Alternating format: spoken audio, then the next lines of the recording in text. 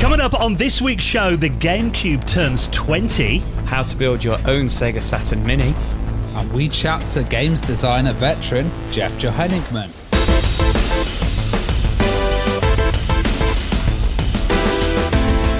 The Retro Hour podcast is brought to you each week with our wonderful mates at Bitmap Books. Now, you need to check out one of my favourite books that celebrates one of my favourite genres, The Art of Point-and-Click Adventure Games, a sumptuous 500-page hardback coffee table book celebrating the very best games that define that genre. You can check that out on their full range of retro gaming books at bitmapbooks.co.uk.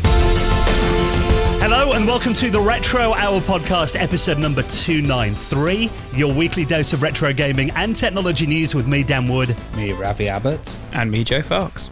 And nice to see you for our favourite part of the week, just before the weekend, when we get to nerd out about all things retro gaming and technology and celebrate the golden age of video games with a very special guest as well. You know, I just realised actually this is our second to last show of September.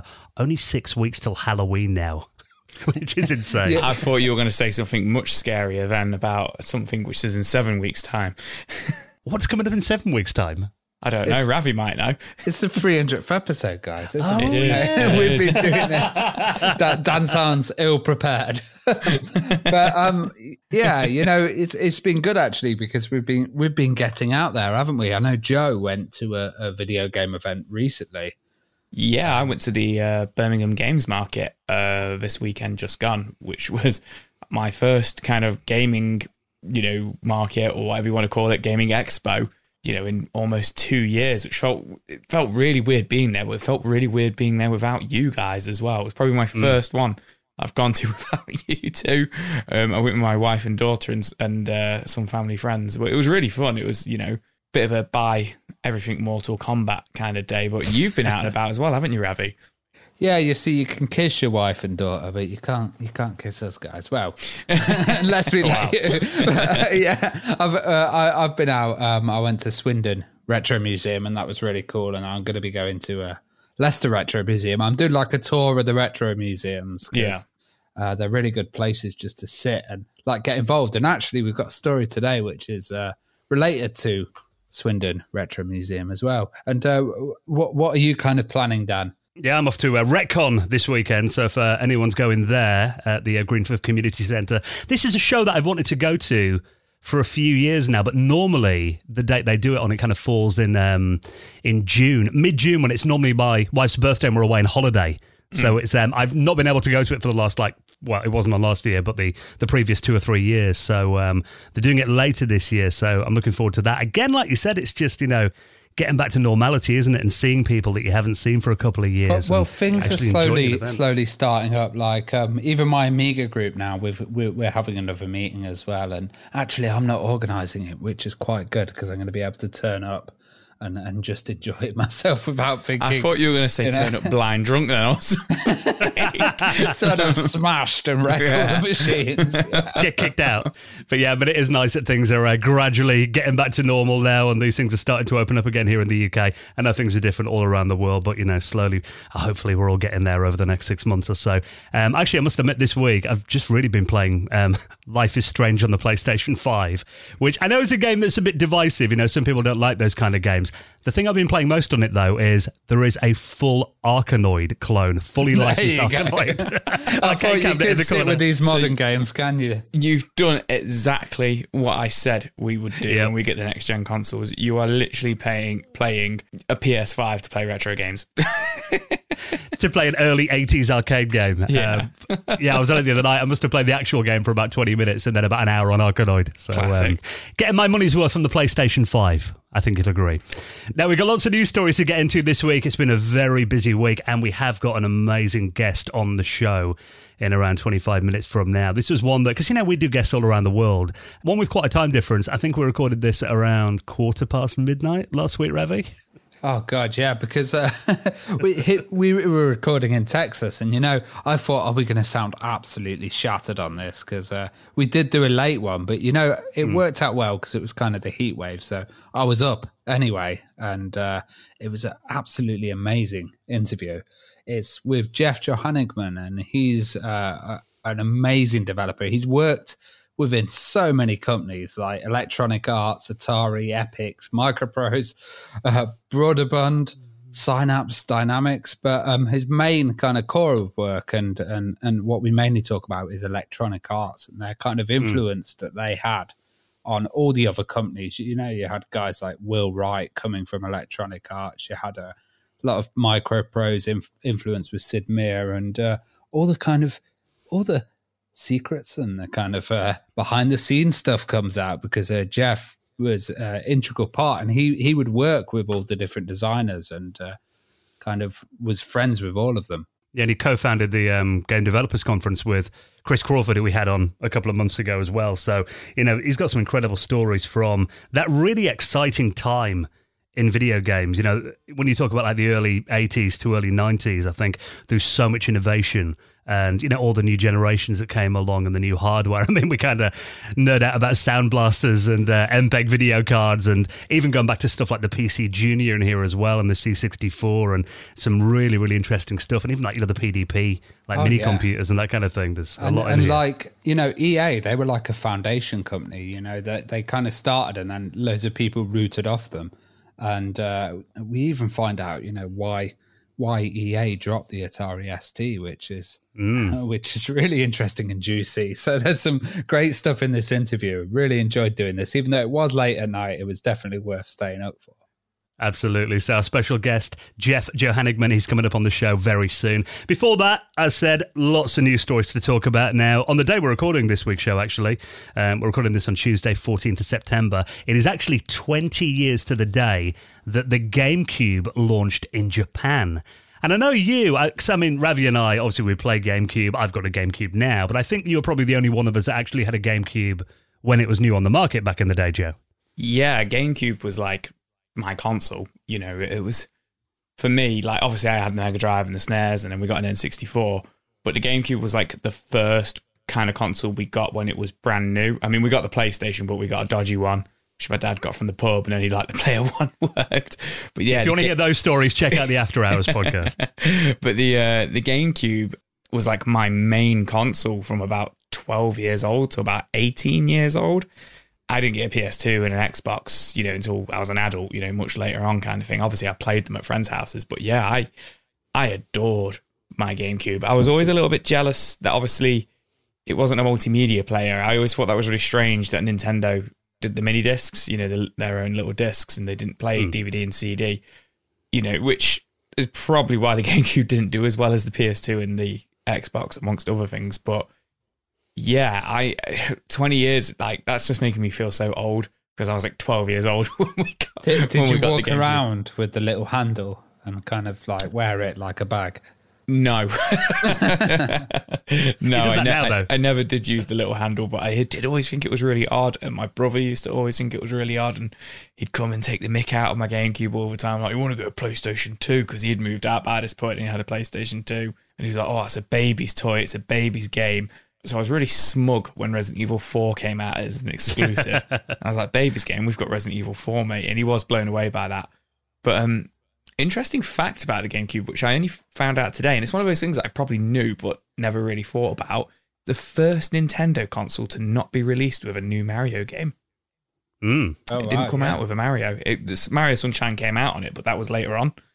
There was no launch Mario title, which is crazy when you think about it.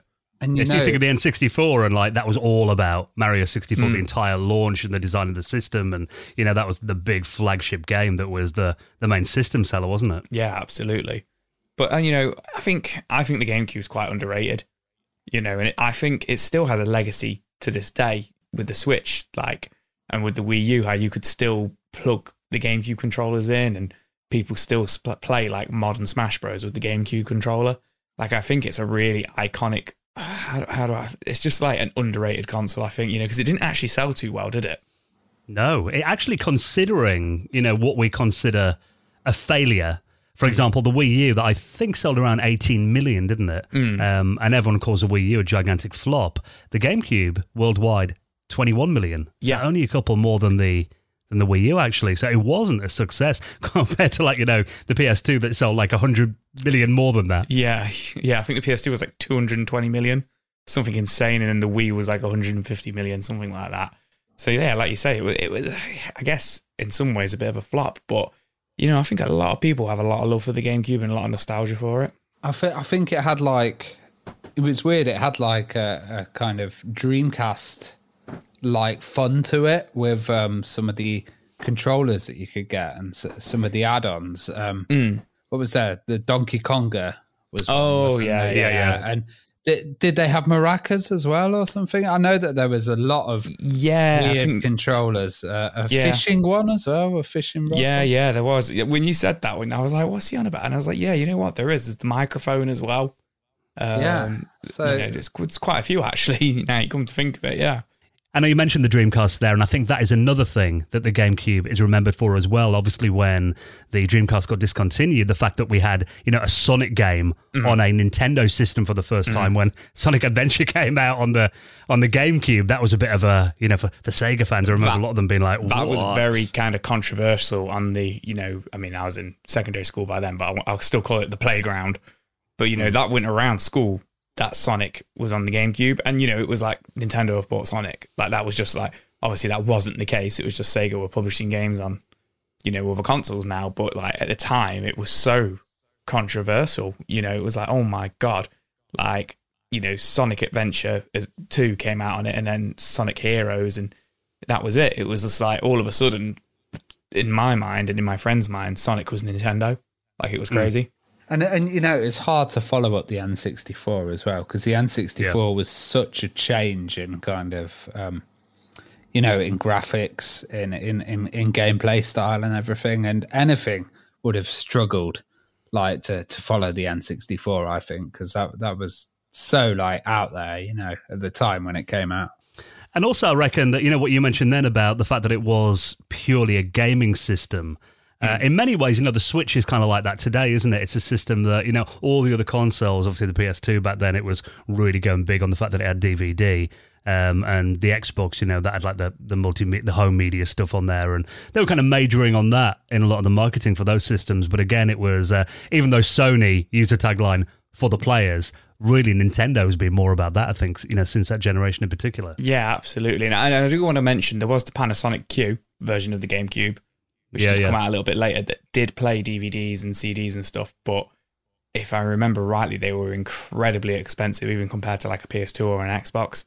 So I don't think anybody had them. And that controller's quite divisive. I see a lot of hate for it online, but I actually really like the GameCube controller. Interesting you'd say that. I mainly see people hyping the GameCube controller, saying it's one of the best controllers ever in gaming. To be honest, I see that quite a lot. I mean, I could be wrong, each to their own, but like I say, it comes back to Smash Bros players, these competitive players who still use the GameCube controller with all the different ports and cables and peripherals to make it work. I really like the feel of the GameCube controller personally. The only thing I don't like about mine is the analog stick, that kind of yellow rubbery thing. The C-stick. Mine's kind of, it's got all sticky over the last 20 years now. I think it was like, the N64 controller was like a three-pronged thing, and they basically ripped the middle prong out, which always confused people how to hold it or, use it as a gun or whatever. They ripped that out and kind of redefined it with a GameCube. And they did make a nice controller, yeah. And even those wireless ones, that was really early on, wasn't it? The Wavebirds. The Wavebirds, yeah. So it's innovative, man. It really was, and I think, at the time, I mean, we've talked about this in the After Hours podcast, if you check out our 2001 episode for the patrons-only podcast that we do. The fact that at the time, I mean, that was kind of my gaming wilderness years, but I did kind of keep an eye on stuff, and I always regarded the GameCube as being like a console for little kids, probably because of the way that it looked and that kind of, the Fisher-Price and kind of appearance and the handle. My brother's a similar age to you, and he was so the same. It's a baby's toy. It's a baby's console. Why have you got that? You're 12 now. He was, he used to give me so much stick for it. But I think, in terms of graphical power, it was, I think it was actually the most powerful of that generation, wasn't it? So it was a wolf in sheep's clothing, and a system that, I agree, I think it was very underrated. So to celebrate the GameCube's 20th birthday, I'm thinking this weekend, when I get back from Retcon, might get my my GameCube out and have a little blast at a couple of classic games as well, because, it is a system that I think deserves a bit more love. So happy birthday to the GameCube, 20 years old this week. Now, this is something I didn't think I'd see. A franchise that really has been a bit neglected over the last decade, and this is Driver.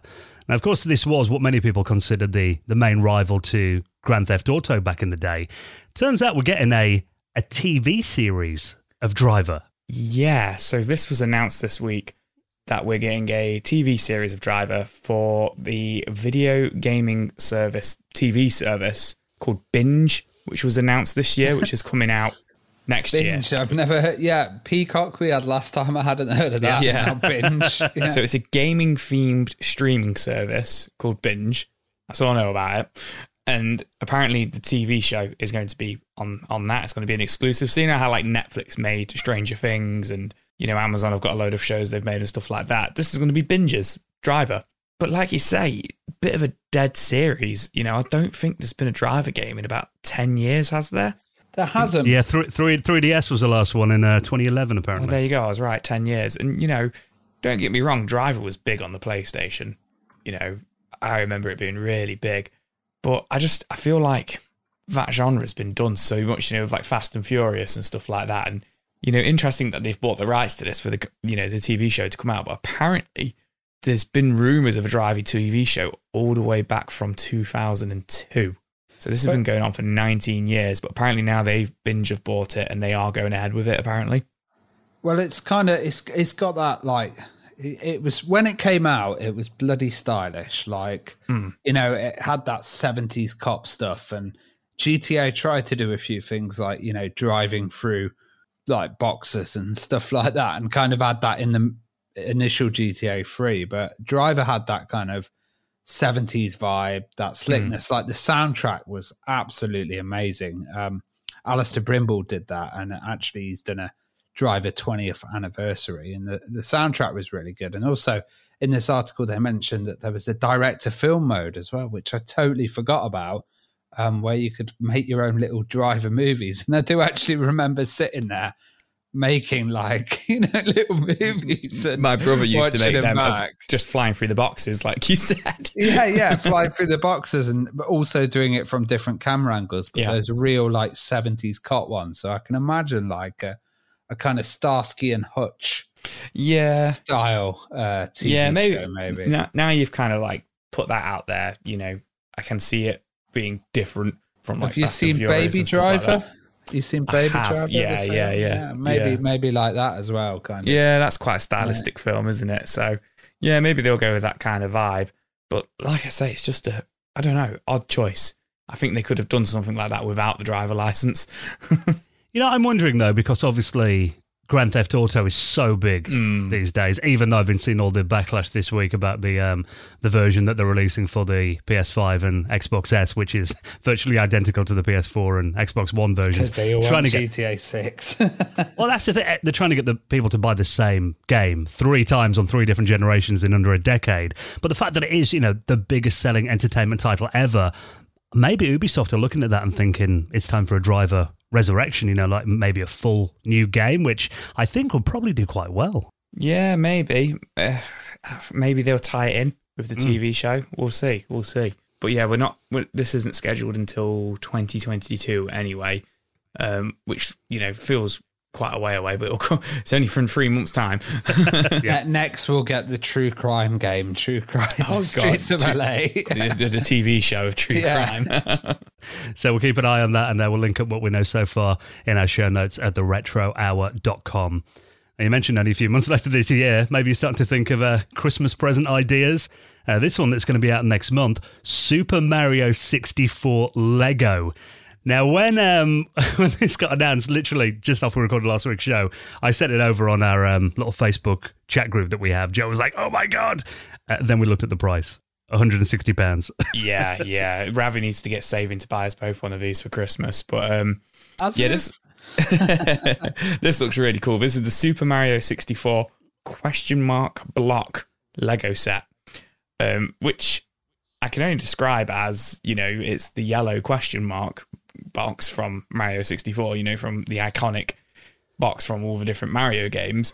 But it feels very similar. Like, obviously it's a Lego set and it's really cool, but the way I don't know if you guys have watched the trailer, but the way it comes apart really reminds me of those old 90s like Polly Pocket and Mighty Max toys. Yes, I was about to exactly say that. And the size of it's really kind of small, isn't it? Yeah. Yeah, so I do feel it's quite expensive at 160 quid, $170 in America, because it's only 7 inches tall and 7 inches wide. But yeah, you take the top off, which does look really cool, like the mechanics to it. And as you take it apart, the Mario 64 worlds come out of it. And you get 3 worlds in there, which are Peach's Castle, Bob-omb Battlefield, and Cool Cool Mountain, which are essentially the first 3 levels of the game. And they look really cool, like little miniature Lego sets on there. And you get like 10 little miniature Mario characters. You get like Mario, Yoshi, Peach, King Bob-omb, the Chain Chomp. You get like Lakitu, and you get the penguins as well from Mario 64, which I really love. It does look really, really interesting. And I do love that they've used the retro, Super Mario 64, because there's loads of Mario Lego out now. And I feel like this is the first time we've seen like the proper retro stuff other than the NES, obviously the NES Lego set. So it's pretty cool that they're showing some love to Mario 64, but it does just feel a bit expensive. But then Lego is really expensive. I think like this concept of having like, a cube and levels coming out of it and stuff associated with a game. Maybe you could do a like Crash Bandicoot, or you could have like a barrel for Doom. Yeah. Like, everything inside that. And maybe they can expand it, but I'm going to wait for the Poundland Blocko version to come out and get you that for Christmas. Oh, yeah, I'd be happy with that as well, to be fair. But, it looks really cool. And Lego have reported that apparently the deal they've done with Nintendo, the Mario Lego, has been selling really, really well. They've done really, really well off the back of it. So this definitely isn't the end of the Nintendo Lego sets. It is the kind of game franchise that lends itself well to that. I think, the similar kind of audiences, I imagine, are into Lego and Mario games, especially with stuff like Mario Maker, which is essentially just, a virtual Lego builder, really, isn't it, on the Switch.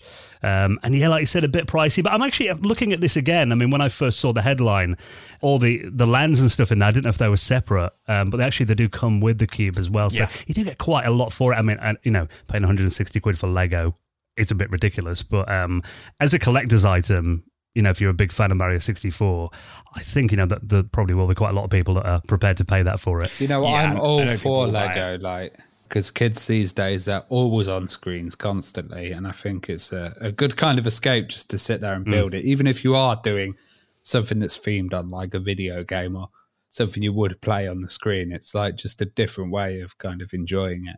Now, this is quite an interesting story. Some early Spectrum games from a long-forgotten developer have now been rediscovered. Yeah, so this story is about a developer called Roger Diamond, and it's actually comes from the Retro Museum of Computing in Swindon and the Digital Orphanage, aka Keith, and he's kind of been looking at this developer and finding more information about him. He's a bit of a lost developer, there's not much info of him online or anything. And he did some titles, and they're originally Z80 versions, but they seem to have found the Spectrum versions and kind of done them up. The first one's like a roulette game, and, the family actually contacted the museum, and they drove and gave the original tape. And it's been 16 years since they were able to, since they first visited the museum. And then Keith's managed to get back in touch with the parents and inquire about this software. So they had it for a while, and they didn't really know what it was and how significant it was until they found out about his story. Well, it's a guy called Roger Diamond, isn't it? And he passed away in 1999, so quite a while ago now. Yeah, and it was like a family-run kind of mail-order business. Like back in the days, you had all these people selling from the back of magazines and stuff. But he did a series of games. The first one was like a roulette game. The second was a games compilation, which is, updated versions of these games for the Spectrum.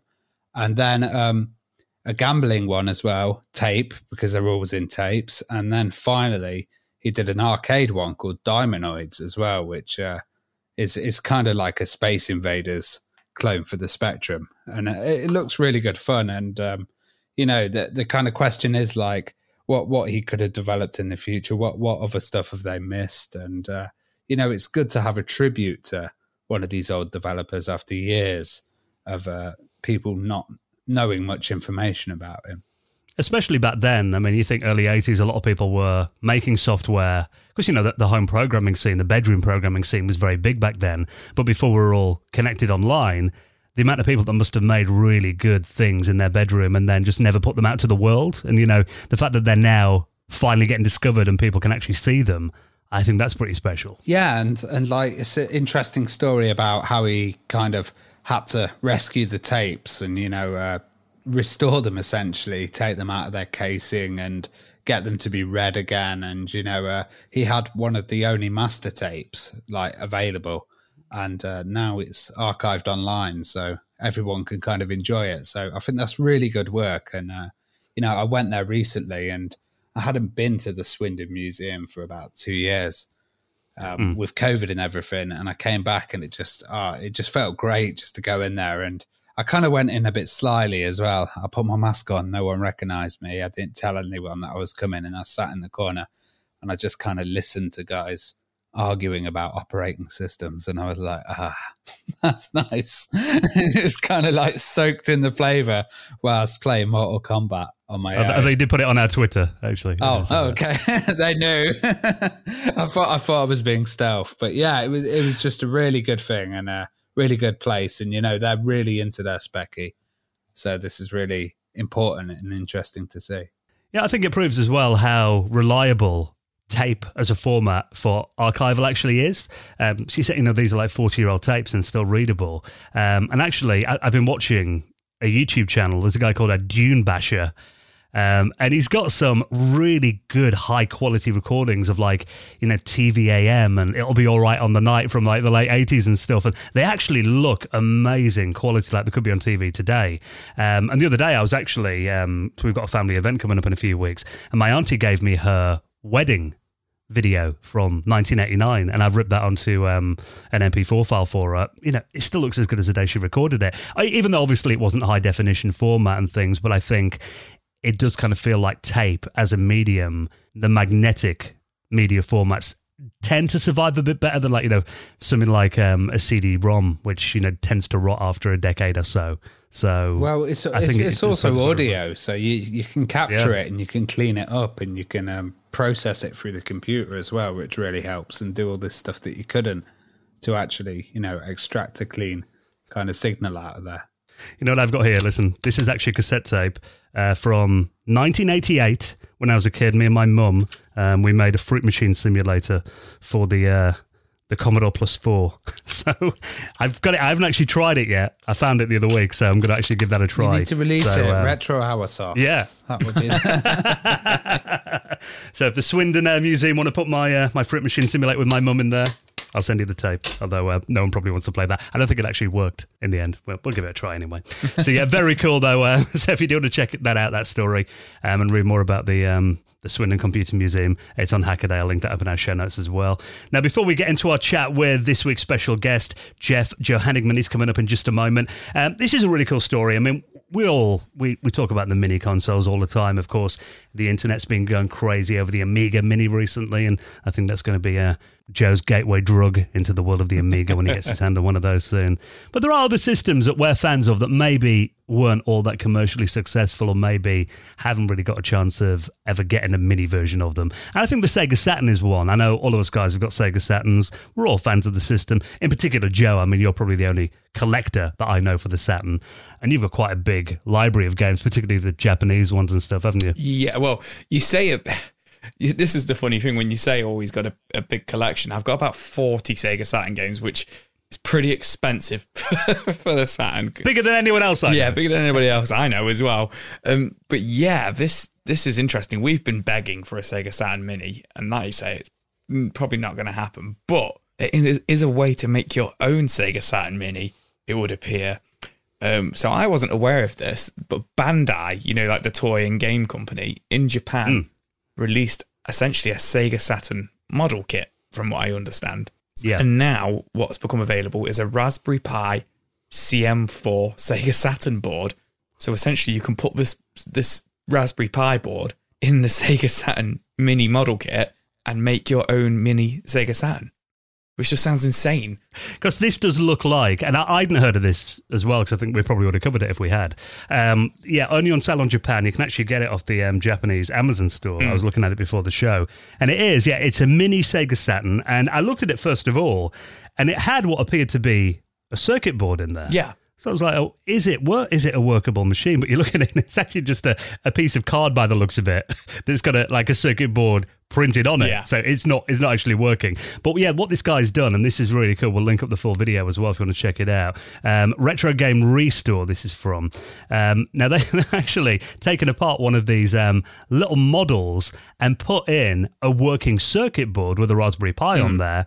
That means you can actually play Sega Saturn and anything else the Raspberry Pi could emulate, I imagine, on something that looks like a mini Sega Saturn. Yeah, and it fits exactly inside it, and everything's perfect, laid out for it. So it looks absolutely mental. Like the fact that you've got the control ports at the front and they're micro USB, and it just, it's like it's designed exactly for this. It's like it's factory made, and you kind of plop the Raspberry Pi into the top of the board.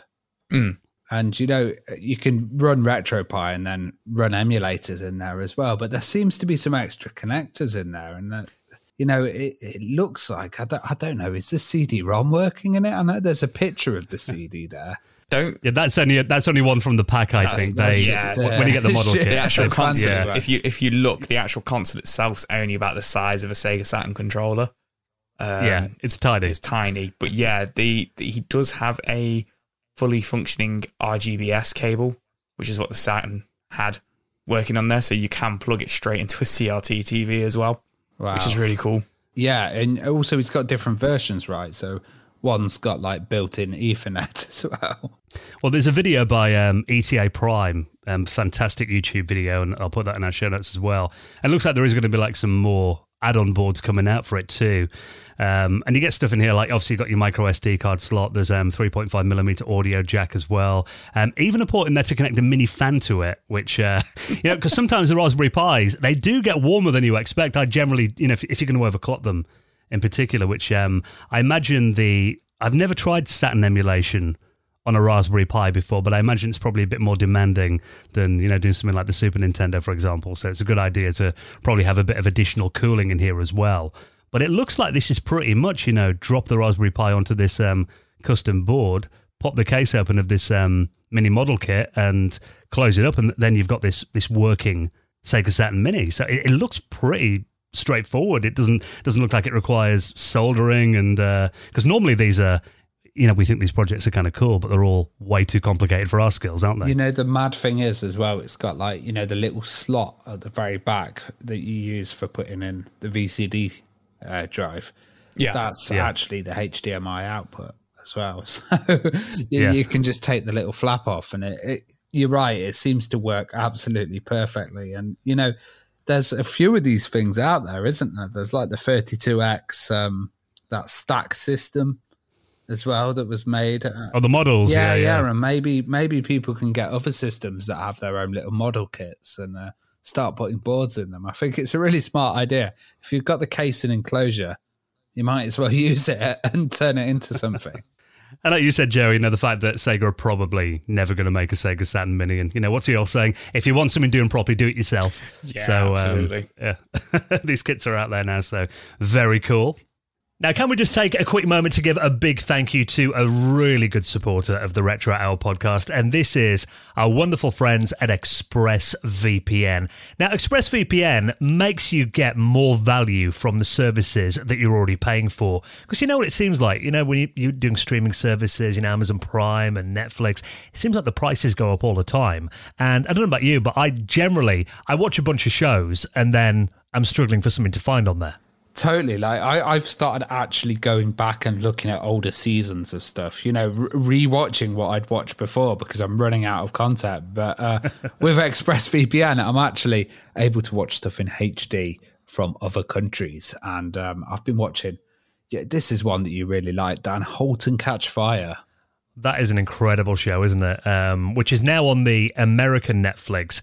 And obviously, if you love our show, it's kind of a a dramatization of the early computer industry. It's kind of based on the story of Compaq. It is a really good show about, the earliest days of the PC industry, and then moves into like the early internet era as well. So, if you love shows like Silicon Valley, that kind of thing, Halt and Catch Fire is incredible. Oh, yeah. And you can watch it on the American Netflix now.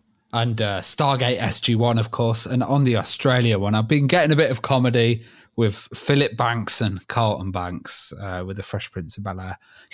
I love the Fresh Prince. That is one of those shows I can just watch over and over again, never get bored of watching. So many Fresh episodes of it. Well, this is what you can do with ExpressVPN. So it lets you change your online location so sites think you're located in different countries, because there is almost 100 different Netflix libraries around the world. So you can just change your country and tap into all of these programs and shows that you don't normally have access to. And it works with other services too, like Hulu, BBC iPlayer. YouTube often has region locked videos. You can unlock those as well. And as you mentioned then, streaming in HD is no problem. There's no lag or anything, is there? No, not at all. And it's like really easy. I have it on my PC. So when I start at my PC, it starts up Express, and it's like so fast that I forget that it's actually on quite a few times. And, you can have it on all your devices as well. So like phones, laptops, media consoles, have it even on your smart TV. So it's a really wicked service. Recommend it. It's one that we use on this podcast. So if you're looking for a VPN service and it opens up so much more to you, use the VPN that we trust and use, ExpressVPN. And actually, we've got you an amazing offer. You can get 3 extra months of ExpressVPN on a 1-year plan for free. All you have to do is use our link, expressvpn.com/retro. And of course, support our sponsors and keep the podcast going thanks to ExpressVPN, expressvpn.com/retro. Now, it is our favourite weekend of the month when we all get together on Sunday evening. We're going to hang out with our patrons. I always look forward to this because I don't know about you guys, but whenever we get together, I always kind of think like, what am I going to talk about this month, or what am I going to show off? I've actually been messing around with, it sounds really nerdy, but an operating system called Arca OS, which is kind of like a modern version of OS 2. That was an operating system that IBM and Microsoft did a collaboration on in the late 80s, early 90s. Kind of failed, but there is a new version of it, and I've been doing a YouTube video on it. So it's going to be interesting to chat to some of the guys about kind of what they know about OS 2 and that kind of stuff. And also showing off, I imagine Joe's going to have his Mortal Kombat collection that he bought last weekend. Actually, you bought Mortal Kombat on the Amiga, even though you haven't got an Amiga last weekend. I did. Gateway drug. I did. I was on Buy Everything Mortal Kombat, and I was with my friend Jason, who's got eyes like a hawk. And I kid you not, he was just spotting Mortal Kombat everywhere. And within half an hour of being there, I was like, mate, I've bought everything. Like, what are you doing to me? But yes, you officially have one of the worst versions. Not according to the box. It's one of the best. I didn't mind the Amiga version. It was better than the Street Fighter 2 version on the Amiga Mortal Kombat. There we go. I'll have to get an Amiga now. Load disc for fatality. Swap disc for fatality. There was a bit of that, admittedly. But this is what we do once a month on a Sunday night for a couple of hours. We all just hang out. We all get on Google Meets. Our patrons come on there. There's a bunch of us on there. We just nerd out about stuff like that. I was trying to find something in my cupboard the other day, and I found an old Toshiba mini disc player, and I remembered our conversation on there last month about mini discs, and thought I'll have to show that to the lads this weekend. I've just got a PlayStation, so that leads nicely into what we're about to talk about. Yeah, so there's obviously already some stuff that we're planning on talking about on Sunday night, and if you want to come along and join us as well, it's a bit like a virtual users group. We just all hang out and reminisce about nostalgia, and there's a lot of movie chat and stuff as well. We'd love to see you there. So that's going to be happening this Sunday night from 8 p.m. UK time. All patrons are welcome.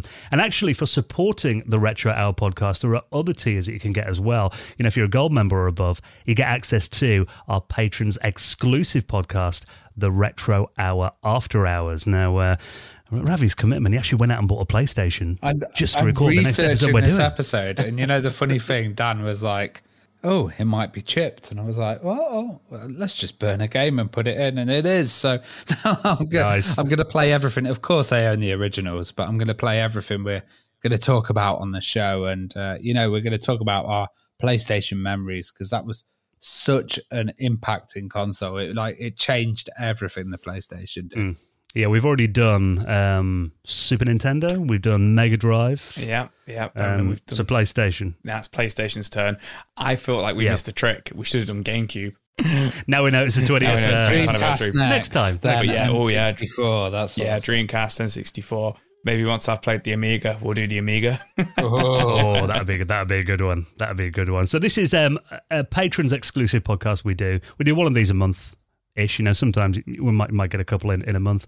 And there are now, this will be our 16th episode of that. So if you back us on Patreon, you get access to all the back episodes as well. You can check out the entire catalogue of them. And we kind of alternate, you know, we do system deep dives. So we'll do like an hour and a half, up to 2 hours sometimes, just talking about our memories of a system, talking about the launch games that came out, and a lot of news clips and stuff from the time too, really going in depth onto the systems. And then the alternate episodes are looking at retro years. So we've done 1999, 2000, 2001, 2002. So we kind of, you know, again, just going in depth into everything we remember from that year and the new launches and everything. So if you want to get access to that, if you back us on Patreon as a gold member or above, you can get access to that. And we're recording a new one this week, actually. So a new one will land on there. Everyone gets invited to the Patrons Hangouts. And also everyone gets the normal podcast ad-free, and you get it early most weeks as well. But really, the main reason for backing us on Patreon is to support this podcast, because we can't emphasize enough how it just keeps us going, doesn't it? Yeah, totally. Like I remember, you know, for years we did this podcast without any kind of support, and it was all coming out of our own pocket, and it was a bit stressful.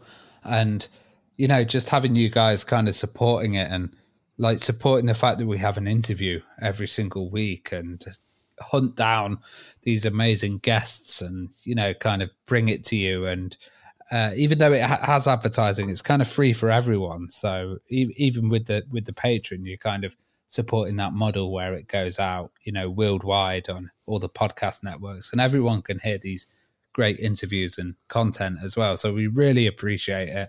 And especially during this COVID kind of period, you've helped keep this show alive. Yeah, because I mean, about 18 months ago, when we used to record this in a radio studio that I work in during the day, and then suddenly Ravi and Joe couldn't come in, and we had to fork out, I think we paid about £5,000 for all the equipment, didn't we, to set up our home studios? Yeah. Something that we couldn't have done without our patrons. You know, the show would have stopped 18 months ago. So it is really thanks to you guys. We hugely appreciate your support, and all the money we get off Patreon, we put it into a big pot, and it pays for anything that we need, all our hosting costs, everything. So it's all covered, and we don't have to fork it out of our own pockets to keep the show going, really. So thank you so much for your support. And of course, for backing us on Patreon, you will get a mention in the world's most prestigious high score table in the world of retro gaming, the Retro Hour Hall of Fame. And a big thank you to our latest supporters. Thank you to Hyde 209, VGM Remixer, Retro or Die, Robert E. James, Bestie, and Chris Snowden, who all backed us on Patreon. We hugely appreciate your support, and if you'd like to do the same,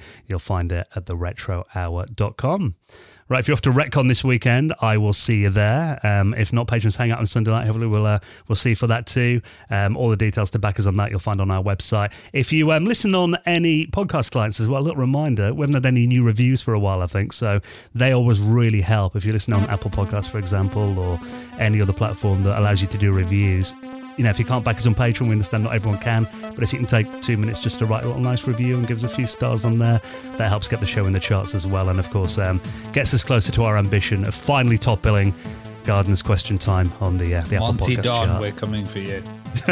So, yeah, please do that. That will be hugely appreciated. And next, then, we are going to be joined by veteran video game designer Jeff Johannigman. He's next on the Retro Hour podcast.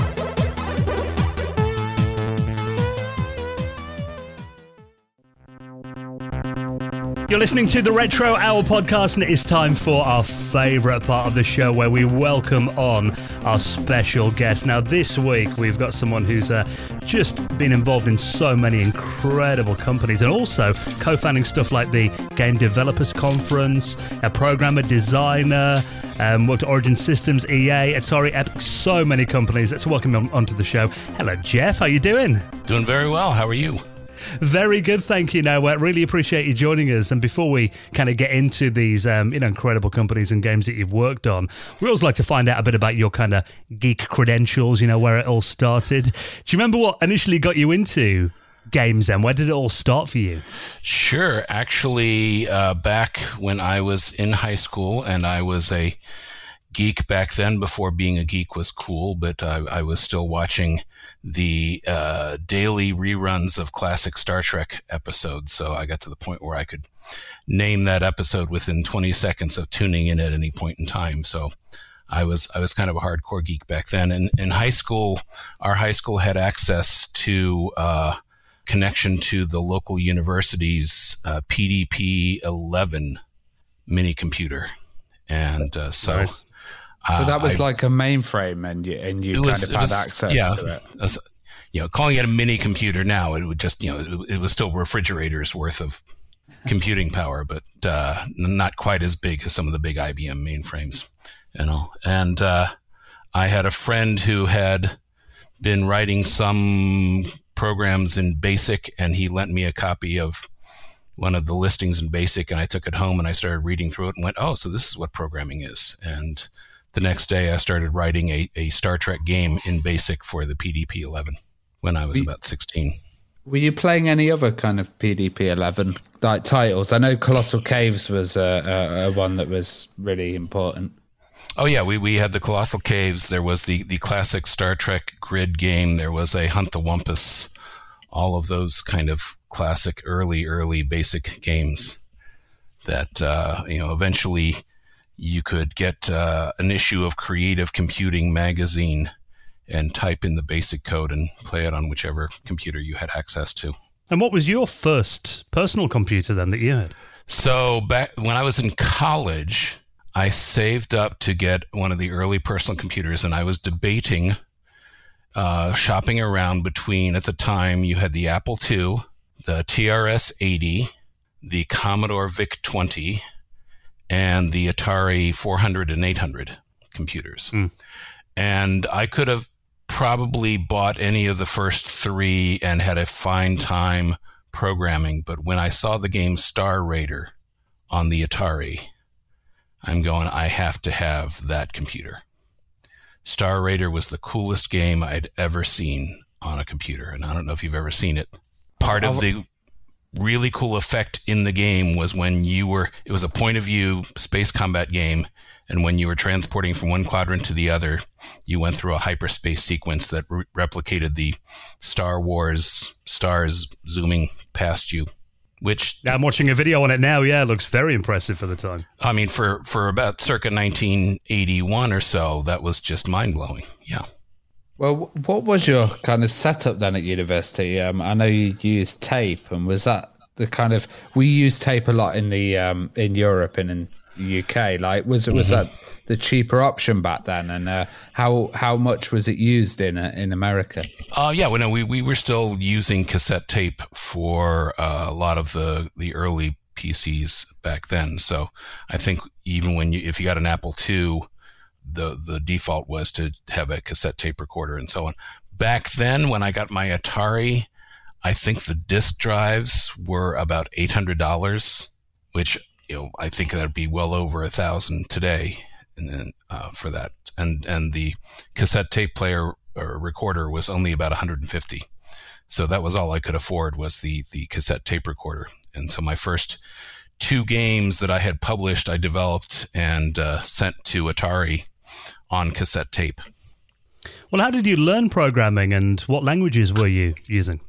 So, as I said, back in high school, a friend lent me a BASIC program, and I read through it, and it sort of made sense. I had to have him explain what a for next loop was. And then I actually decided to major in computer science in college. So I learned all of the Pascal and C and some assembly language and so on. But my first two games were written in Atari BASIC, and barely squeezed it into... when I first got my Atari, I only had 16K of memory in it. I had to later buy extra memory to expand it all the way up to 48K. So it was the 16K Atari 800 with a cassette tape and the BASIC cartridge. And that's when I created a arcade-ish game called Rabbots, where you were being chased around a fenced-in field by a bunch of man-eating robot rabbits with long, pointy teeth and a mean streak a mile wide. And that there was, at the time, Atari themselves were doing a catalog of user-written software. So users could send in a program, and if Atari deemed it to be worthy of selling and worthy of putting in the catalog, they would take care of all the duplication, distribution, yada, yada, yada, and you get a 10% royalty on the deal. And as a college kid, first time I went down to the dorm mailroom and found an envelope with a check for like $300, I'm going to be rich and famous. I'm now a published game designer. Because back then it would have been just people kind of producing baggies and like little plastic bags, producing them at home and stuff.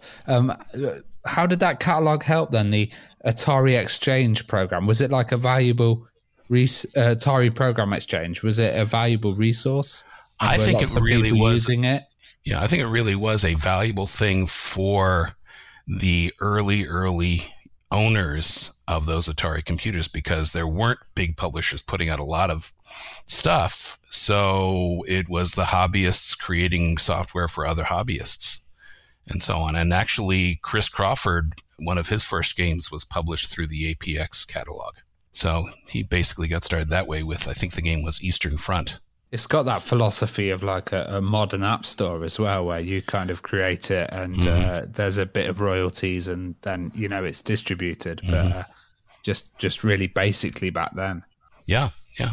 And Atari also every quarter gave out awards for the best software that they had submitted and that they were publishing in each of the different categories. So my second game, which was called Snark Hunt, was I think it took second place in the game, in their game awards that quarter, which the award was $1,000 worth of Atari equipment, which is how I eventually finally got a real disk drive. Well, another really exciting company, I mean, one that's still going today, obviously, Electronic Arts. How did you get to work with them, and what were you working on initially? Sure. Well, when I graduated from college, I got first a job offer from Broderbund and did a couple games for Broderbund. Then they did a layoff. I worked at Epix for about 6 months, worked on the Commodore 64 G.I. Joe game, and shortly after that game was published, they had a layoff. And the timing was just about right that I applied to Electronic Arts at a time when they weren't hiring game programmers, but they did need somebody to do copy protection, which I really knew very little about, but somehow I lucked into convincing them to hire me at the time. And so I spent my first year at Electronic Arts, and this was back in the time when they had maybe about 40 or 50 employees. So, and I went through a really long interview process, about 3 different days worth of interviews, one of which included a meeting, sitting in on a meeting with some of their developers. And if you remember the early days of Electronic Arts, they first launched the company with this cool black and white Rockstar poster. Did you ever see the early EA Rockstar poster? Yeah, I was going to say they tried to appear like kind of rock stars, and can a computer make you cry? I remember, it was basically a bunch of programmers who were really trying their hardest to look like cool rock stars. Not doing a great job, but doggone it, Tripp tried his best. But when I was interviewing for the job, I get to sit in on one of these meetings, and I'm looking across the table and going, "Oh my God, that's John Freeman. He was on the poster, and there's Ann Westfall and Paul Ritchie. Oh my God, I was this fanboy. I was starstruck." And after I actually got the job at Electronic Arts, it wasn't more than about 2 or 3 months before I'm going, "Oh God, it's John Freeman again." He's going to drone on and on and on. So my fanboyishness wore off pretty quickly and discovered that they were real human beings. You mentioned about copy protection as well, and obviously, I mean, that was always kind of a challenge for software companies, trying to keep one step ahead of the pirates. And, just thinking back, I can't really think of any copy protection that wasn't eventually defeated. But how did you kind of approach that then? I tried using the standard, trying to be really, really clever, working with the disk duplication companies to come up with the signatures that can't be reproduced on a standard disk drive, yada, yada, yada approaches. And after doing that for about 6 months, I eventually came to realize that my job was fighting an infinite number of hackers with an infinite amount of time. And no matter how clever I was, by sheer numbers, I was going to get outwitted in fairly short measure. So I put together a proposal for the executives and the whole team at Electronic Arts to basically say, let's stop doing copy protection, as in weird signature stuff on the discs, and let's start putting stuff into our games that enhanced the experience of the game. Put things in there like a full color star map or a code wheel or a paragraph booklet. So these are things that you need to have in hand while playing the game to be successful at the game. And reproducing them was not a technical challenge, so the hackers couldn't feel like, oh, I'm so clever, I outwitted the guy doing the copy protection. It was more just a pain in the rear. If I got to pay to go make a color copy of this star map, and that's going to cost me several dollars back then to make color copies of anything. You had to go down to the local copy shop, and color copiers were really expensive back then. Or have to disassemble the code wheel that came with the game. One of the first games we used that on was a game EA released called Starflight. And Starflight, very good game in general, but the sales on Starflight were substantially higher than many of our other games at the time, simply because we had changed our approach to copy protection from being on-disk copy protection to being in the package game enhancements that were necessary to play. So I attribute some of that to not just the fact that it was an awesome game, but the fact that there were fewer people actually pirating it. Why was Mule such an important title and such a fun title? Mule is a game, if you think about it, came out in the early 80s, almost 40 years ago. I could still boot up my old Atari 800 and play it and have a great time today. It is just this wonderfully balanced blend of competition and cooperation. It's an economic simulation. It is a game that is as well designed of a kind of multiplayer economics game as something like the Settlers of Catan board game is in many respects. So I think it was just one of the first really good implementations of a strategy game that was not an incredibly over-complex war game, but it wasn't an arcade game either. It was something that really appealed to those of us who like to think a little bit with our games. And it just really hit that sweet spot. But it was kind of multiplayer as well and turn-based. But yeah, it was multiplayer. I mean, you did have computer opponents, so you could play it all by yourself. But it really was best to play when you could get 2 or 3 of your friends around, and it leveraged the fact that the Atari 800 was one of the first computers out there which actually had 4 separate joystick ports, so you could play with 4 different people simultaneously. When I think of iconic microcomputers from the 80s, obviously the Commodore 64, which I know actually held the title of the best-selling single model of computer just until the Raspberry Pi overtook it about 2 or 3 years ago, I think. How important was that machine, and did you see the computer scene kind of blow up with loads of new users coming in when the 64 landed? Yeah, I think the Commodore 64 really was the first one that became an affordable home computer. Up until then, Apple IIs, TRS-80s, Ataris, they were really mostly appealing to the hobbyists, mostly because they were still relatively expensive. They were not cheap enough to be considered toys. They were not cheap enough to buy one for your kids. And people were still buying their, Atari 2600 video game cartridge things for their family living room.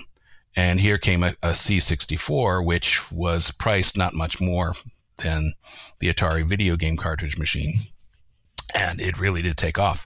As a developer, I hated it, because Commodore tended to be very inconsistent with updating their chipset. And you would find when you were testing games on the Commodore 64 that for some reason the game worked perfectly on this C64 and would crash and burn for some inexplicable reason on this other Commodore 64. And nobody had documented why this one was different from that one. So we had a lot of really frustrated developers. In the early days of Electronic Arts, we used to have an annual developers conference where we brought all of the authors who were working on games for EA together for a few days. And one evening, I snuck a Commodore 64 and one of their disk drives out of our computer lab and brought it over to the hotel where we had our conference and brought up a couple of baseball bats. And we vented our frustration with that Commodore 64. It's kind of like if you ever saw the ending of Office Space with their copy machine. We just had at it. Well, it didn't resemble much of a Commodore 64 after all. There were no two keys from the keyboard left stuck together. Well, you worked on G.I. Joe for the C64, and yes. That was a huge brand, actually. Was there a lot of oversight from Hasbro with that game? Hasbro had very little actually to do with it. The reason we ended up with that license was that Epix had recently hired a new CEO, Michael Katz, who came out of the toy business and didn't really understand computer games. So the first thing he did was do several toy licenses. He licensed Barbie. He licensed Hot Wheels. He licensed G.I. Joe. And even as we were developing G.I. Joe, in the model, they were just at that same point in time launching the cartoon series and relaunching the whole set of G.I. Joe toys. But Michael Katz, our president, was still thinking of G.I. Joe in the 1960s era with the 12-inch dolls and kept asking, which one of these guys on the screen is G.I. Joe? And we had to keep explaining to him they're all part of a team called G.I. Joe, but I just don't think he ever quite got it.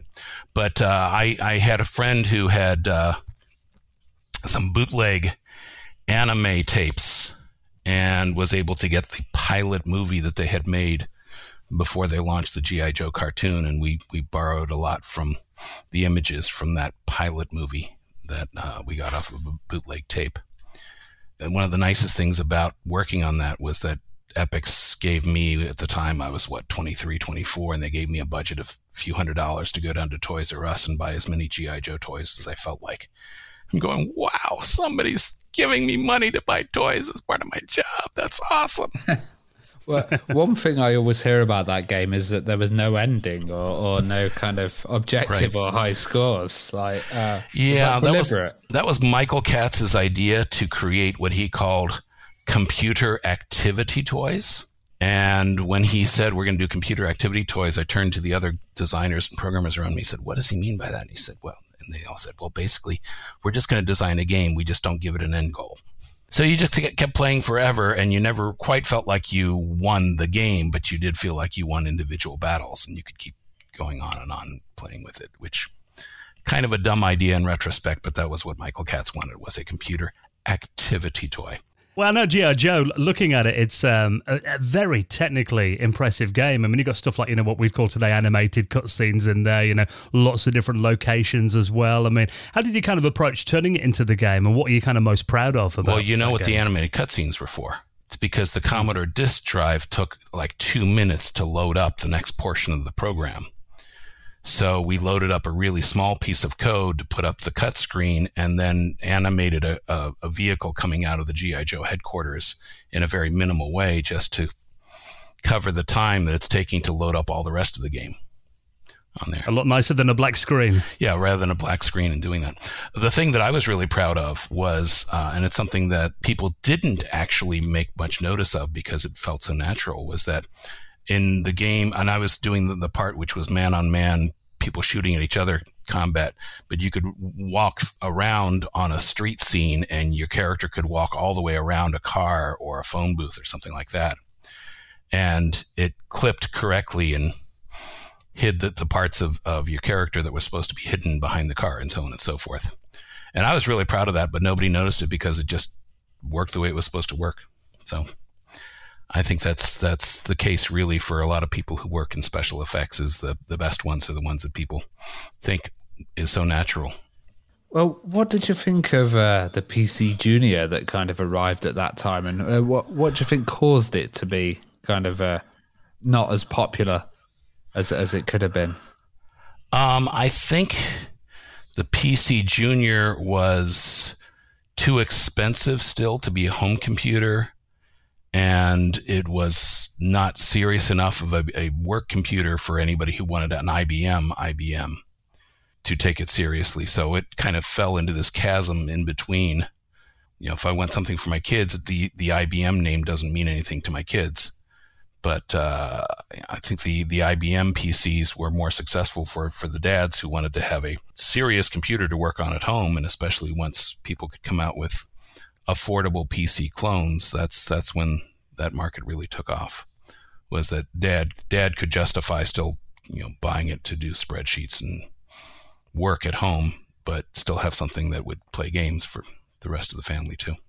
That infrared keyboard probably didn't help either. Yeah. And the chiclet keys, I don't know if you ever tried typing on one of those keyboards. Yeah, I've tried them, yeah. They just were awkward and no fun. Yeah.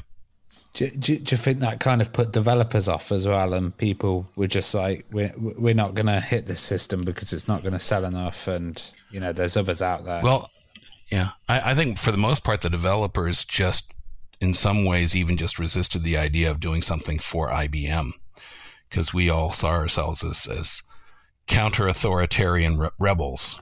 So if you remember back in 1984, the original Apple Macintosh ads. Yeah. The 1984 themed. Aimed at IBM, weren't they? Yeah. So we were siding with that. And at the time when we probably should have started taking the IBMs more seriously, I was at Electronic Arts and we were going full tilt for the Amiga. We were all convinced, Trip more than anybody else, that the Amiga was going to be the home computer going forward. It had the most amazing graphics. It had the most amazing audio support. It had a multitasking operating system. It had a great chipset in it. And it was everything we could dream a home computer should be, except for the price tag. And I mean, if the world was fair, it probably would have been the dominant computer platform. I mean, Deluxe Paint that obviously EA put out. I used to live on that program as a kid, just making. When the animated version came out, number 3, I remember sitting at home making cartoons on it and stuff. And Electronic Arts were really behind the Amiga as well. I mean, was there a really big push to kind of support that platform there, then? Oh, absolutely. Within EA, we were putting more effort and more budget into developing for the Amiga and kind of put everything else on a back burner. Even though the majority of our actual sales were still on 8-bit computers, even though we were making our bread and butter money off of Commodore 64 games and Apple II games and Atari games, we put our best developers and our best team and our best budgets onto doing Amiga games. And we also ticked off all of the Atari ST owners at the same time because they thought their computer was every bit as good as the Amiga. And there's one Atari ST user who single-handedly killed any support that Electronic Arts had for the Atari ST. We were, at the time that we were developing for the Amiga, testing the Atari ST waters to see if games would sell there, and they weren't really selling that well. And Trip Hawkins himself was working late one evening when the phone rings, and I'm not sure if pure whim, he picked it up to answer it instead of letting it go to the answering machine. And it was an Atari ST user calling to complain about how come you guys aren't putting out more games for the Atari ST. And Trip put on his best customer service voice and said, well, I'm surprised you say that because we put out this game, this game, this game, and this game, and 2 more just this week. And the guy said, well, yeah, I've already got all of those. And Trip said, well, that's surprising. How did you get them all already? He said, well, I pirated them. So the next day, an email from Trip goes out to the entire company retelling that story and says, we are halting all development of all Atari ST games. Period. The end. So any people listening to this that wondered why the Atari ST wasn't supported anymore, that guy was to blame. Yes. I mean, we always suspected there was a piracy problem, but we tried to pretend that maybe we could still sell some. And you just don't tick off Trip. How much did porting to all the different kind of systems affect the market and affect how EA worked? Because there was so much choice out back then. Oh, I mean, it just drove us all nuts in trying to do all those conversions. And I was at EA, we were trying to support all of those 8-bit computers, trying to create really groundbreaking things for computers like the Amiga. We were a little bit behind the curve on supporting the IBM PC clones at the time. But also we were trying to support the Macintosh. We were trying to support the Apple II GS and so on. And so I think probably at least half of our development money went to not creating new titles, but just converting all of the existing titles to different platforms. And that was a colossal amount of friction to try to be able to reach your target audience by having to redo that for all of these different ones. A few years after EA, I went to work for Dynamics, which was owned by Sierra at the time. And we did some animated adventure games. We did some combat simulators like A-10 Tank Killer and so on and so forth. And I had an entire department of programmers and developers and artists doing nothing but ports, nothing but conversions. So the originals were then being created for the PC clones, but then I got to turn around and put it on every other platform that we could. And at the same time, then also do the foreign language translations for Spanish and French and German and so on and so forth. So just the number of different versions of any game just multiplied out to a painfully headache-inducing number. Well, in the late 80s, Electronic Arts published a very ambitious game for the Commodore 64 that also came out on the PC the following year. That was Dan Bunton's Modem Wars. Oh, yeah. How did that go for EA then? What was kind of the story there? That game was one where it took practically equal amounts of effort between Dan Bunton, who was the game developer, and we had a dedicated programmer to just work on how do we make multiplayer modem communication work consistently and effectively so that the game wouldn't crash or drop or get out of sync or so on and so forth at the time between two Commodore 64s. And it was one of those cases where I think we were just painfully slightly ahead of our time. I don't think the 8-bit machines were really up to the real ability to do multiplayer gaming on a very successful and satisfying basis. But Modem Wars was a really nice little war game. It was fun to play, but it just didn't sell very well because I just don't think that the user base was there yet for Commodore 64s with enough people with modems to want to play games on it yet. But Dan Bunton was very, very passionate about seeing multiplayer gaming being the future of our industry. Dan used to wear T-shirts that said, "Stop playing with yourself." Well, he was right, wasn't he? Yeah, he got it right. Yep. And just as a quick aside on that, one of the people I had the greatest amount of respect for in the game industry was Dan when I knew him as Dan, and even more so when Dan transitioned to becoming Danny Barry Bunton. And seeing a friend that I originally knew as kind of a shy, quiet, thoughtful, introverted programmer become so completely extroverted, so completely outspoken, it's so wonderful to see you. Let's sit down and talk about stuff. Personality just emerged from Dan's transition to Danny. And it broke my heart when Danny died of cancer just a little bit over a year later. What was it like in those early online multiplayer kind of days? Were you guys frequenting BBSs in the office at all? When I started at EA in charge of the copy protection, one of the things I did was I posed on a lot of the pirate BBSs just to kind of get a sense of who was out there, how are they cracking our code, and so on and so forth. And every once in a while, when I found a pirate BBS that was being really egregious, I'd sick our lawyers on them, and they would send out a little cease and desist letter, which was usually enough to scare them into stopping their operations for at least a little while.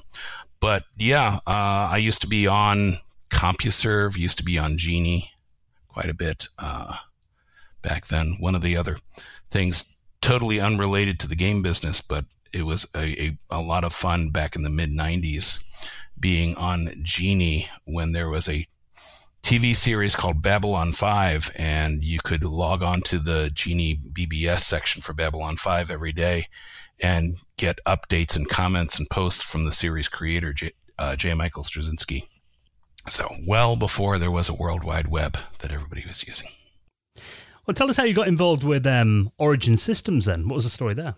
I left Electronic Arts in the late 80s. This was right around the same time that we were starting up the Computer Game Developers Conference.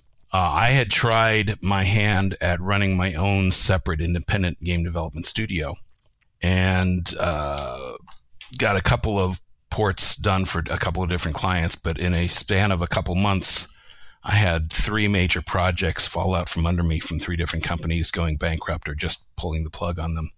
So at the time that I decided to close up shop on my company in California, we were about to sign a contract to do I think it was an Ultima conversion of some sort for Origin systems. And they said, well, if you're not going to be able to work on this project in running your own company, we're going to have an opening for a producer. You want to come down and interview to work for us as a producer. And I'd never envisioned myself as a Texan. I don't wear cowboy boots. I don't wear cowboy hats. Didn't want to live around oil wells and tumbleweeds and all that stuff. I had this very, very Hollywood image of what Texas was all about. But they flew me down to Austin, and there were no cactuses. There was no tumbleweed. There were no oil wells. There were no cattle. It was a really cool, overgrown college town with lots and lots of bookstores. And I fell in love with Austin and came down to work with Richard Garriott and Chris Roberts right at the time that they were about to ship Ultima 6 on the PC, and Chris was working on the first Wing Commander.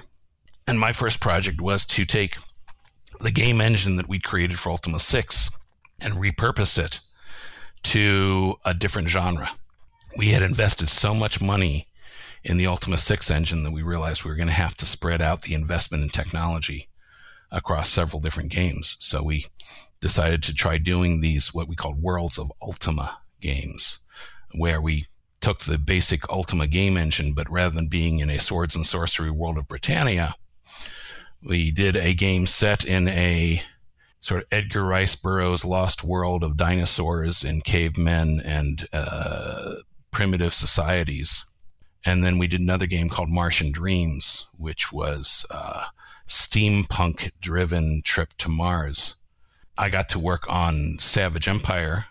Warren Spector, who was the other producer at the time, got to work on Martian Dreams. And ironically, those two ideas were ones we had each pitched, but we had each pitched the other person's idea. I wanted to do the steampunk thing, and he wanted to do the Lost World dinosaur theme, but timing worked out that we ended up doing the other person's concept. For me, Savage Empire was one of the absolute best experiences as a producer because I had an amazing team. I had a really great writer that I got to contract with. His name was Aaron Alston, and he had done many, many, many great paper game, role-playing game products, most notably for the Champions superhero role-playing game. And he was a delight to get to work with. And it was just, I still have to this day a photo of our whole team posed in safari gear, literally in our offices, but it looked like an outdoor waterfalls and jungle theme. Ultima set the kind of foundation for modern RPGs. What was it like working on that series, and what kind of innovations did you see, and what ideas did you have around the Ultima series?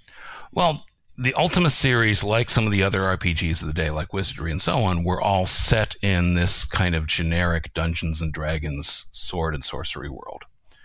So we were one of the first ones to say, can we do a satisfying role-playing game, but in a completely new and completely different genre?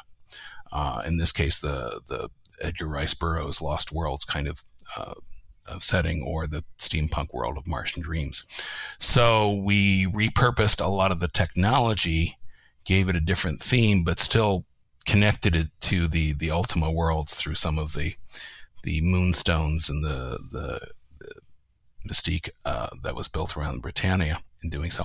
But we did also have to tweak the engine a little bit, because when we're doing a game with dinosaurs, we had to be able to animate creatures that were much larger on screen than we ever had to do for Ultima. So that was probably the biggest technical challenge for us with Savage Empire. Well, we've had Chris Crawford on the show before, and obviously I know you were involved in setting up GDC with him as well. Mm-hmm. How important was it to get that up and running, and how Did your involvement start with that? So GDC, actually back then CGDC, Computer Game Developers Conference, because we felt we needed to make a distinction between board games. We had great respect for the board game industry, and also a slight distinction from video games. There was a bigger chasm between the Nintendo, Sega video game world and our world of PC gaming. But anyway, it originally began, and Chris Crawford will take credit for the first GDC, which he says was the gathering of 24 people at his house in San Jose. And I was at that one, and the rest of the committee that started the first real conference formed out of that. So there were half a dozen of us who at the end of the day at Chris's house said, wow, we ought to really put on a real conference and try to get, a whole schedule of different workshops and sessions and speakers and so on and so forth, and maybe do awards and so on. So 6 of us from that day out of the 24 or so that showed up at Chris's house, all volunteered to be on a committee to put on the first computer game developers conferences. And we found a hotel, the Holiday Inn Milpitas. And I ended up volunteering to be the person recruiting all of our speakers who were going to be doing all of our tracks of workshops and programs and so on. So I cannot count the number of times I had to tell a prospective speaker, no, really, trust me, the Holiday Inn Milpitas is a much, much nicer hotel than the name sounds. But it was, I think we had maybe 150 or so people come out for that first game developers conference in 88, I think it was. We gave out an award. We gave an award to Dan Bunton as the greatest game designer, and it was a really, to me, it was really, really important that we try to find a good way to build a sense of community among game developers. That most of us were working still in solitude. Most game developers working out of their home, out of their garage. There weren't a whole lot of game development teams and so on. So it was still a very small cottage industry at the time and very isolated. And this gave all the developers a chance to hang out with each other. And one of the interesting things that happened was we had asked the hotel. This is about the time that a company was putting out what was called Jolt Cola, which was a cola that had 3 times the caffeine of normal sodas. Yeah, the programmer's soda of choice, I remember. Exactly. And we had asked the hotel to get a supply of Jolt, just kind of as a nicety, and then they misunderstood our request, and that was the only soda that they had available for us. So do you know what a convention of game developers after 3 days of drinking nothing but Jolt is like? Heavily wired. Bouncing off the walls, I imagine. Yeah, but there were several good late-night poker games and lots of other fun stuff going on. Well, I watched a video, and in it you mentioned that Sid Meier was saying to you, he had several ways in which he nearly destroyed the Civilization game. Yeah, this is a few years later in the early 90s. And I was no longer running the Game Developers Conference, but Sid was asked to do a presentation, a workshop for one of the annual Game Developers Conferences. And he did a rehearsal run of it for those of us who were working with him. I was working at Microprose at the time in the early 90s. And so he gave it a dry run, a rehearsal run of his presentation for us there. And it solidified that Sid is just genius. Sid is absolutely genius. And I don't know if you've gotten a chance to read his biography yet, but I highly, highly recommend his biography. It's a great book. But Sid, his basic premise for his talk was the 10 ways I almost destroyed civilization. And what it really came down to were, here are the decisions of things I was thinking about putting in the game. Here's what I ultimately decided would be the impact on the game itself. And that's ultimately, here's why I took it out of the game and kept it out of the game. Something like, I think one of the things he pondered was nuclear weapons. And he basically came to the realization that they were such an overpowering weapon to be used that there was no good way of counterbalancing it in the game. And so he just basically dropped it out of the game Civilization when he first developed it. Well, speaking of other geniuses that you've worked with and that you know, obviously Will Wright. I mean, when did you first meet Will, and what did you think of his game design talent when you first met him? Yeah, absolutely. Yeah, I consider myself to be, for anybody who's a comic book geek, Rick Jones. Rick Jones was the sidekick to every great superhero back in the day, and I can't really take much credit for any brilliant game that I did, but I got a chance to work with many, many brilliant game designers like Sid Meier, like Dan Bunton, like Richard Garriott, like Chris Roberts, and so on. Will, sweet, very nice, very affable guy. He and his partner were just launching Maxis at the time, and they had 2 games that were in development, one of which was a wireframe flight simulation game, and the other was this game where you are managing a city. And I got a chance to sit down and play test with both of those. And I said, well, I think this airplane combat game, this jet combat game should probably do pretty well. There's always a market for that.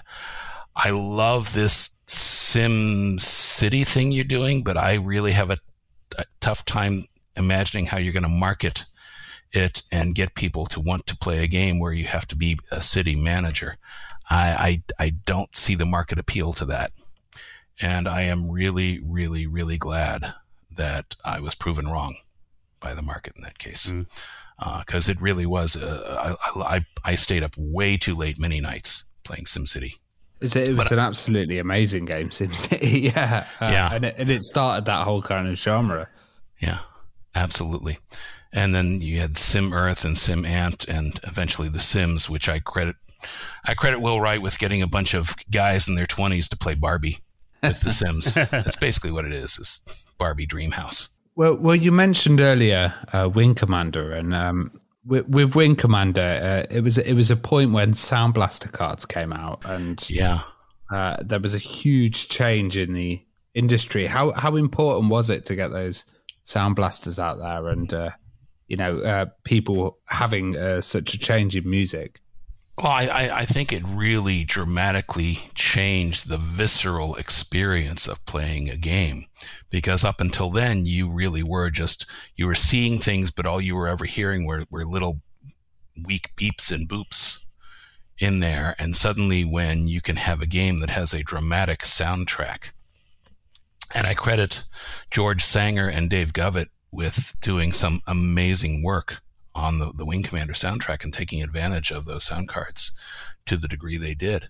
I learned so much about what makes, or how important music and a soundtrack is to a dramatic experience. George gave a talk at one of the Game Developers Conferences where he took the script from Return of the Jedi, the scene where Darth Vader is about to die and he asks Luke, "Take off my mask, I want to see you with my own eyes," and reads the script out loud, and the dialogue is terrible.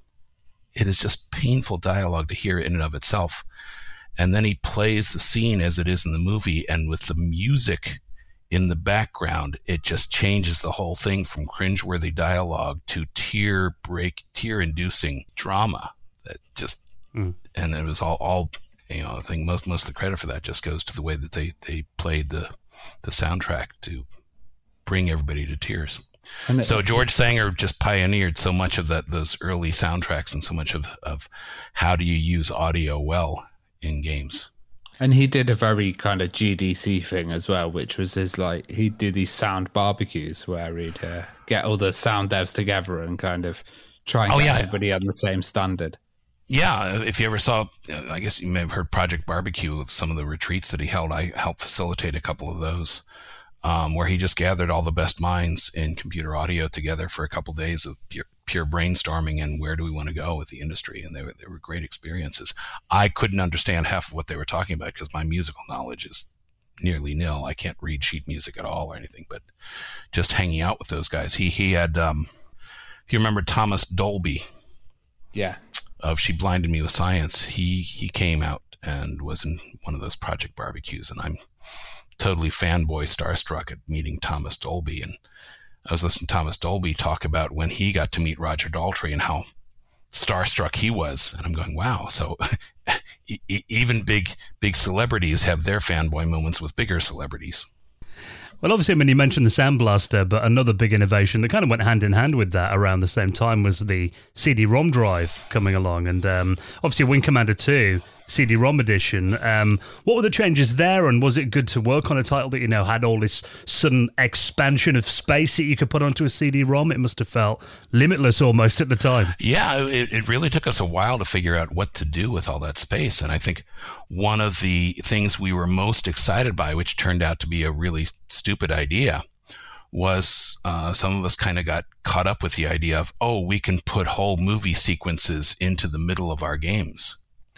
And so, the Wing Commander series was one of the first ones to do that, and they hired Mark Hamill and all these other wonderful actors to put in these movie sequences in the middle of the game. And then we were all kind of shocked and horrified to see what our actual players did, which was, if it's not the game, I want to skip past all the sequences until I can get back to being in charge and being in control.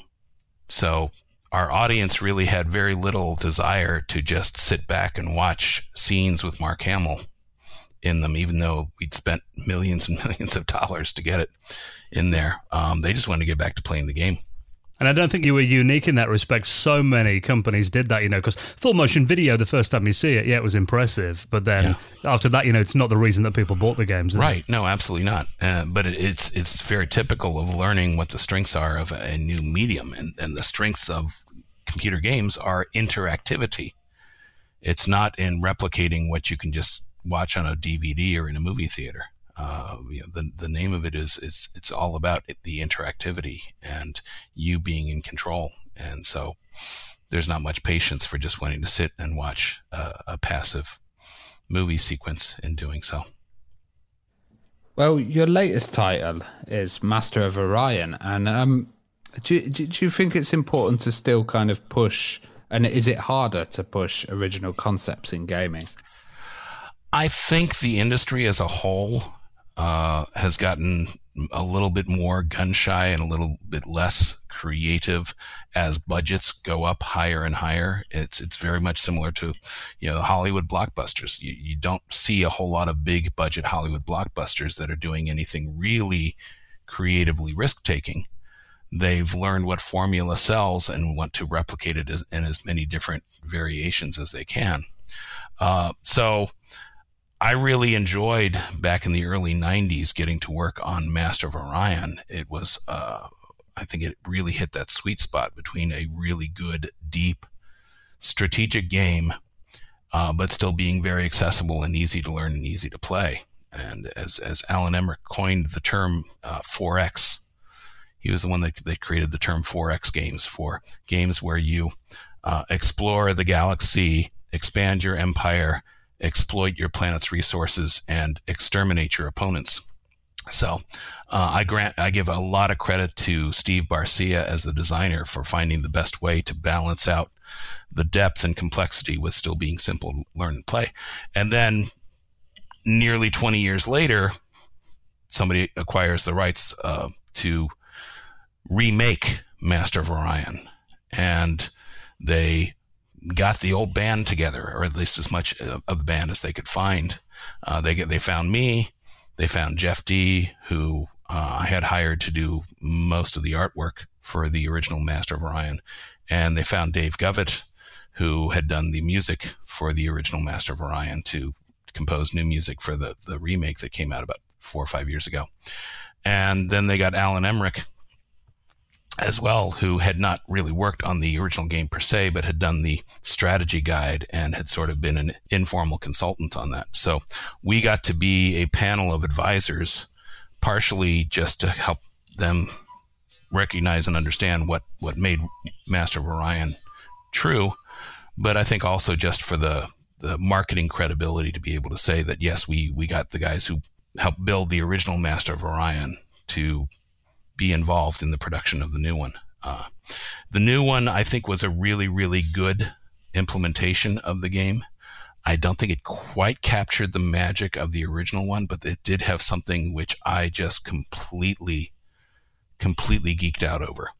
And that is that when they remade it 4 or 5 years ago, they were able to hire voice actors, which we could have never dreamed of back in the early 90s, but they got voice actors. And so the first time that I got to play test a beta copy of the game with the voice tracks installed, and we had Michael Dorn, who played Worf in Star Trek. We had John Delancey, who was Q.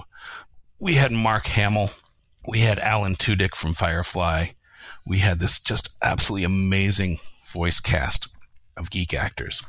And the first time I'm playing a game that, I get to take credit in working on and helping design, and I get to hear Mark Hamill's voice in a game I'm working on. I'm just going, this is so cool. This is so awesome. Yeah, that is pretty cool. Yeah. Sadly, I didn't get to be there in the studio when they were recording. Well, it's available on Steam, and you can also get the Master of Orion Collector's Edition, which has all 3 games in it, which is absolutely amazing. And, in prepping to be a consultant on the new version, I had to break out, of course, my old copy and boot it back up and play it again a few times. And it's one of the few games that I worked on in my whole career that I could still play after it had shipped and go, this is still a fun game. Because usually by the time as a producer, if you're working on the game for months and months and months, you're so sick to death of it by the time it ships that you never want to see it again. Well, Jeff, what are you up to these days? Are you still involved in the games industry and anything like coming up from you?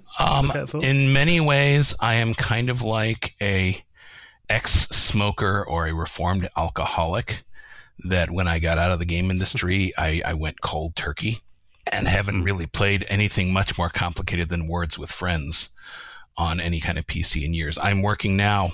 I've been working for Austin Community College for the last 5 years in our faculty development team and helping.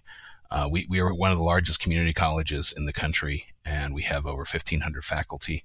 And I've been helping them develop more effective and engaging teaching techniques, including applying gamification to the classroom. So I've been able to take some of what I learned as a game designer and apply it to actually learning useful skills in many respects. But I do still have shelves and shelves of board games, and I am eager for the pandemic to be gone enough that I can get back together around a table with friends and get back to playing Catan, get back to playing Ticket to Ride, get back to playing any of the number of the board games, Small World, and Eclipse, and so on and so forth, and Cosmic Encounter. So I'm an old school board gamer, and I still love doing that, but I can't play a computer game or a video game anymore without the designer at the back of my head going, well, that was a stupid idea. Why did they do it that way? Once the designer, always the designer. Yeah. So it's hard to enjoy a computer game or a video game anymore. And I never had the reflexes to be really good at most of the action games. Yeah, and I find if you're anything like me, that the older you get, the slower your reflexes go as well. I'm nowhere near as good as games they used to be. Yep. And so, getting a call to talk about games I worked on 40 years ago is a lot of fun and a lot of nostalgia, but it still reminds me that, hey, I'm like 60 now. I'm getting old. It's just, feel like those old guys, Statler and Waldorf in the balcony of the Muppet Show. Well, Jeff, it has been incredible to hear your stories. Obviously, just some amazing companies that you work for, and massive franchises that live on to this day. So we really appreciate you coming on and talking to us this week. My pleasure. And I hope that you got enough that you can probably edit it down to at least 20, 30 minutes worth of stuff that sounds interesting and intelligent out of all this.